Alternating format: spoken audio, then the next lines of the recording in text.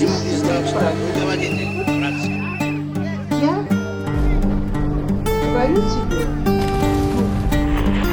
тебе правду. Одно слово неправда. Welcome to Sarah Century, a 12-episode podcast which explores how revolution, war, and immigration affected a single individual. 99-year-old Sarah Mebel left Russia forever on September 11th, 2001. This is the story of her life. Episode 5, Losing Papa. In the last episode, we learned about Sarah's parents and the enormous leap they took from their traditional Jewish families in the Pale of Settlement. Zalya Mebel was a radical, a former member of the Jewish Marxist party known as the Bund. As a secular Jew, he'd gone to Palestine before the war to organize a kibbutz. Still, when he was in his 40s, the very thought that he'd eaten pork, the meat forbidden by Jewish law, was enough to make him sick. When he was arrested by the NKVD, the Soviet secret police, he was living with his wife, his daughter, and their servant Dunya in the single barracks room that Sarah called and always thought of as home.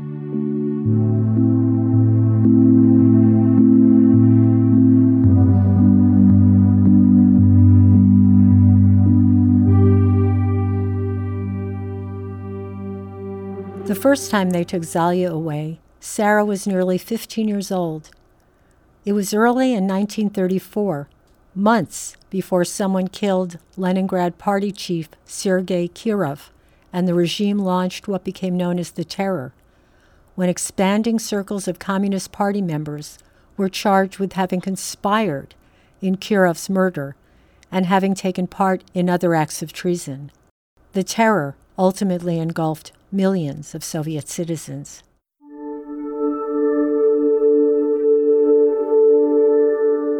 The fact that Zalya was arrested too early to be among the ranks of the alleged Kirov conspirators provided small comfort. When he was ultimately charged with a crime, his alleged misdeeds fell under the same counterterrorism statute as those accused of the murder of Kirov. But initially, he was apparently guilty of other crimes in the eyes of the state, probably related to his membership in the Bund and his pre-war activities in Palestine. To an increasingly paranoid and repressive regime, Zalya's radical Jewish past evidently raised questions about his loyalty to the Soviet homeland. When I asked Sarah about the reason for his arrest, she snapped back with, "What kind of reason?" I pressed, "What did you think at the time? If he didn't do anything wrong, what did that say about the government or about other people who were being arrested?" She couldn't really answer this question. I didn't think about it. I was 14. I was in school. I had friends. She really didn't know. At the time, she certainly didn't tie the arrest to anything cooked up by Stalin and his henchmen. But she suffered. It really hurt. And she stressed. I never thought he did anything wrong. Never. It had to have been some kind of mistake. Sarah had no memory of the NKVD coming to their place in Krasnogorsk. She either blocked out the trauma of the standard late-night pounding on the door and subsequent search, or it never happened because they arrested Zalya while he was at work. But she remembered how he was held in Moscow's dreadful Butyrka prison. Her mother Gita would visit him there, standing on line outside with other members of prisoners' families in the hope that the authorities would let her see her husband and that the packages she brought for him, of food, maybe clothing, would be delivered. Sometimes Sarah went with her and was able to see her father. She recalled a big room divided by some kind of bars. When Zalya was brought in, Sarah and her mother could speak to him, but always in the presence of a guard. Sarah couldn't remember how he looked, but she had a vivid recollection of how she felt. It was horrible. I loved him. To see him and not be able to kiss him or hug him, that stayed in my heart. There was one bright spot in all this. One of the times Gita was waiting outside the prison, she ran into a former classmate from her all-girls high school, Maria Abramovna Kugel. Maria's husband, Victor Kugel, a journalist acquaintance of Sarah's father, was also in prison. He'd been arrested as part of the same case. The Kugels! I got stuck on what I thought was their funny name. In Jewish cuisine, kugels are puddings made with noodles or potatoes. But this got lost in translation, or at least in pronunciation. Sarah had no such association, so I explained to her about kugels and puddings. This still didn't resonate. She patiently explained that the surname Kugel was different from the Jewish dish because it was spelled with the Russian letter known as a soft sign at the word's end. The soft sign has no English equivalent, but it indicates a change in pronunciation from a kugel to a kugel with some stretching of the last syllable. My bad. Yet Sarah, whose Jewish training, as we've seen, was spotty, got this wrong. The pudding in Russian is also rendered with a soft sign at the end. It, too, is a kugel. Maybe Sarah didn't know the Yiddish word for pudding, and she only knew the Russian one, myach. Then again, maybe puddings just weren't part of her diet. After all, it's not like they had an oven. Be that as it may, there was Maria Kugel waiting outside the Butyrka prison, and this was the beginning of a beautiful, lifelong friendship. What happiness it was that we met Maria Abramovna at Butyrka. Maria was part of a very prominent family. Sarah characterized her own as simple by comparison. Before the revolution, the Kugels owned a summer home, a dacha, in the Crimea. Victor's relative, the late Alexander Kugel, was a well-known theater critic before and after the revolution. The family also knew Nina Mukhina, the widow of the famous tenor Leonid Sabinov, and the sister of someone who became a very famous artist, Vera Mukhina. If you've ever seen the logo for Soviet-era movies, you've seen Vera Mukhina's iconic giant statue of a male worker and female collective farmer. Initially made for the 1937 Paris World's Fair, the statue was then moved to the exhibition of the achievements of the national economy in Ostankino. In other words, the Kugel family was part of the Russian and Soviet intelligentsia. But Victor Kugel was evidently deemed to have dangerous Jewish nationalist tendencies. Known as a Jew and a half because he was so tall, Victor published works on the so-called Jewish question and was linked with the militant Zionist Vladimir Jabotinsky. Jabotinsky, another secular Jew from the Russian Empire, founded the Jewish Legion that fought for the British during the First World War against the Turks in Ottoman-ruled Palestine. Jabotinsky became a key figure in the push for the establishment of a Jewish nation-state. There's a photo of him in St. Petersburg before the war in which he looks very chummy with none other than Victor and Maria Kugel. In the photo, Victor is wearing a pair of spectacles and he's sporting a thick, dark mustache. One of his hands is resting on Maria, who's snuggled up against him. They're sort of smiling, and she's right next to Jabotinsky himself, who's stretched out in an armchair in what looks like someone's living room. As I said, they seem chummy. Sarah believed that Victor had been sentenced to hard labor in a camp in Russia's far north. She recalled that Victor's family had received official notice of his death. She exclaimed, "He felled trees in the forest. Do you understand? He was a refined intellectual. He soon died." The website with the list of terror victims provides a different story about his fate. It says that Victor Rafilovich Kugel was convicted of counter-revolutionary activities on January 9, 1938, under Article 58 of the Soviet Criminal Code, sentenced to death and shot on March 29th. Perhaps his family knew and didn't tell, or perhaps they didn't know anything. One more Soviet story shrouded in misinformation, secrets, and lies. Regardless, his widow Maria and her 2 children, Rafa and Mamie, were left behind, like Sarah and Gita, to pick up the pieces of their shattered lives. That family became very dear to us. To me, Mamie Kugel was a sister. Our mamas were also very close.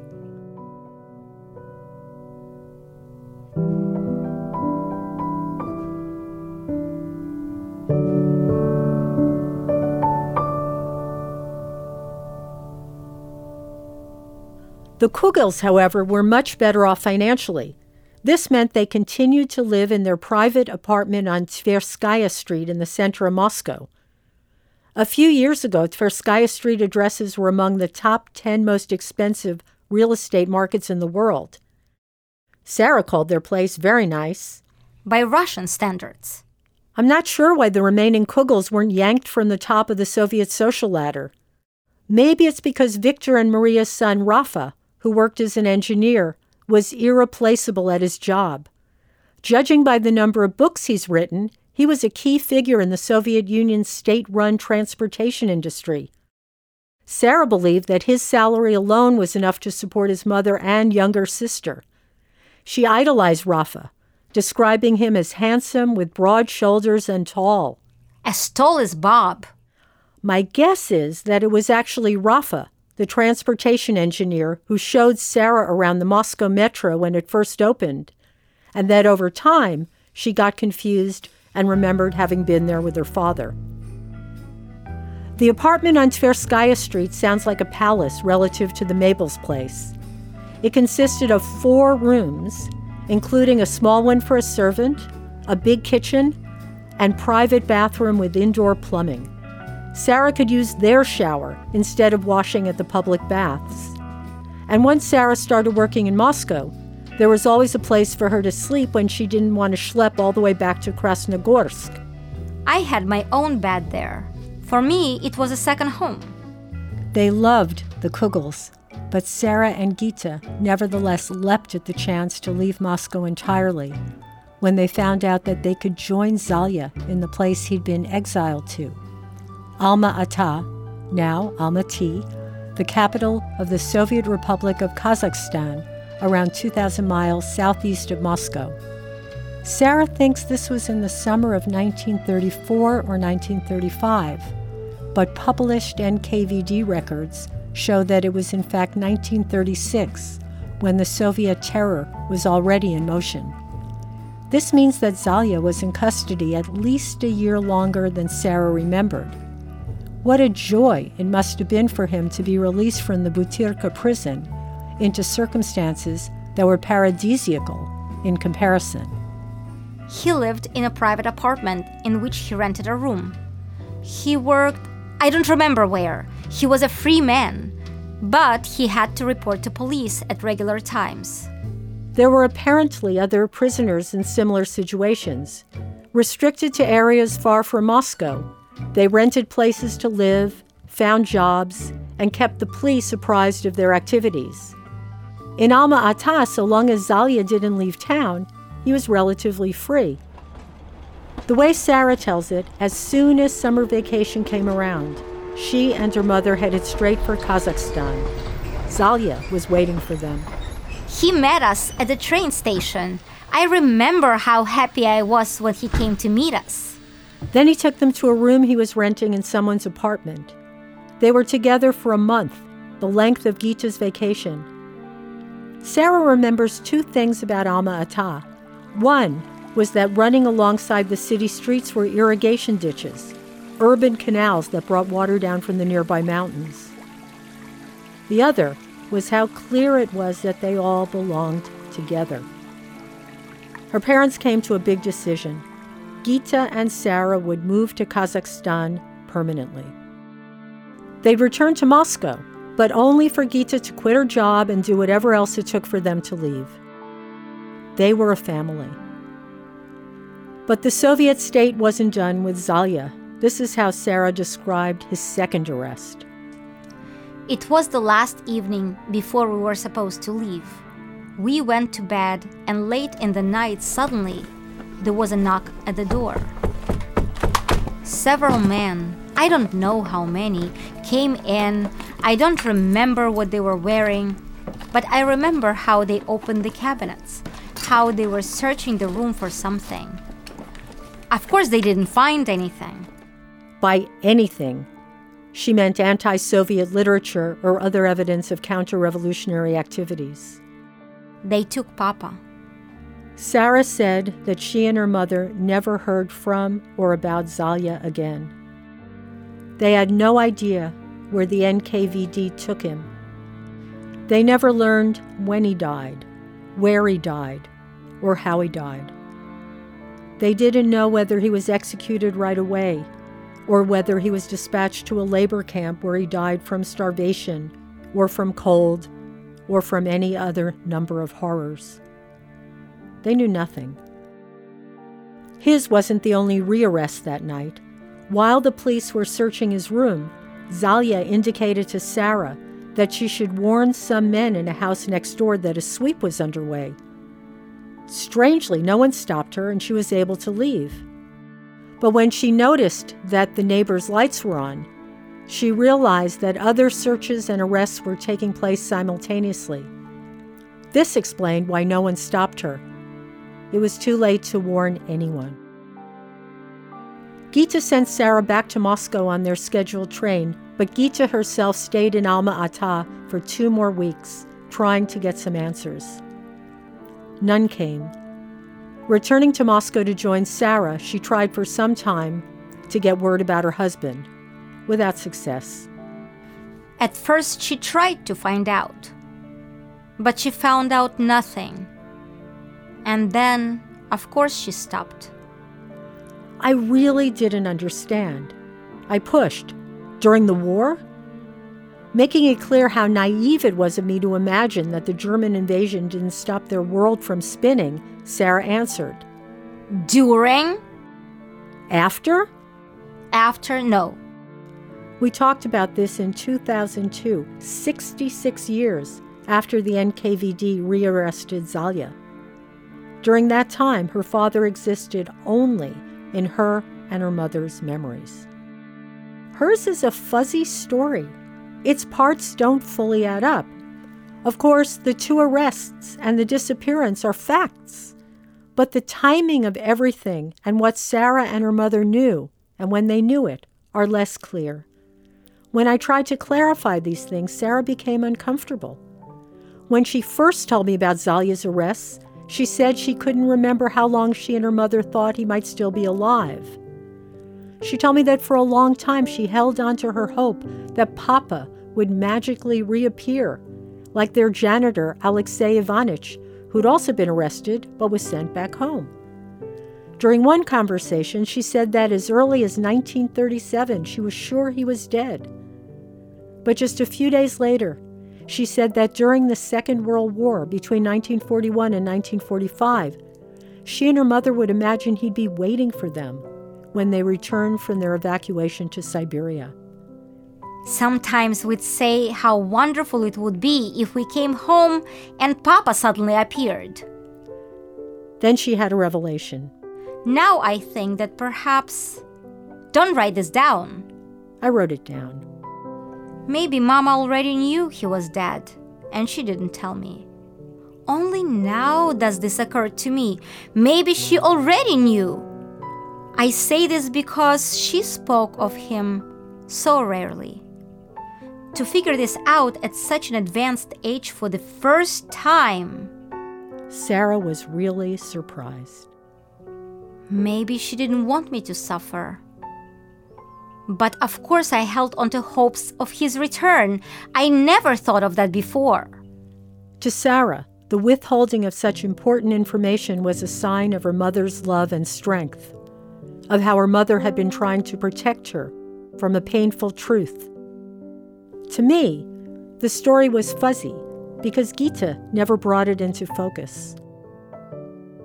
After Stalin's death, during a period known as de-Stalinization, the Soviet regime released millions of political prisoners from the labor camps acknowledging their persecution and innocence. Hundreds of thousands of the people who were executed or who perished in the camps were posthumously rehabilitated, and their families had the opportunity to learn what happened to them. Gita, however, demurred. I only remember something Mama said frequently. I don't need a piece of paper. I need the man. There was a piece of paper somewhere, though.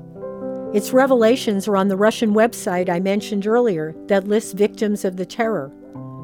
One entry names the planner, Solomon Lvovich Mebel, a Jew born in Chechersk in 1887. Incidentally, this is 1 year later than the birth year Sarah remembered. There's nothing about the arrest in Moscow, but there's a date for the second arrest, the one in Alma-Ata, August 15th, 1936. A year or even two passed when Sarah thought she and her mother went to visit him. She would have been 17 at the time, older than she remembered. It says that he was arrested by the administration of the Kazakhstan NKVD and sentenced by a special meeting that took place on January 31st, 1937. Like so many of Stalin's victims, Zalya was convicted under Article 58 of the Criminal Code, the law governing counter-revolutionary activities. The court sentenced him to 5 years in a corrective labor camp. There's no date of death, but we have to assume he didn't survive those 5 years in the notoriously brutal Soviet Gulag. The web entry says that the Supreme Court of Kazakhstan acknowledged Zalya's innocence on November 27, 1963. This was 10 years before Gita's death. It's hard to imagine that she was notified of this and she didn't inform Sarah. Surely she would have shared the fact of Zalya's official exoneration. But would it have done Gita any good to find out what exactly happened to her husband after the second arrest? Probably not. As she said, she wanted the man, not the piece of paper.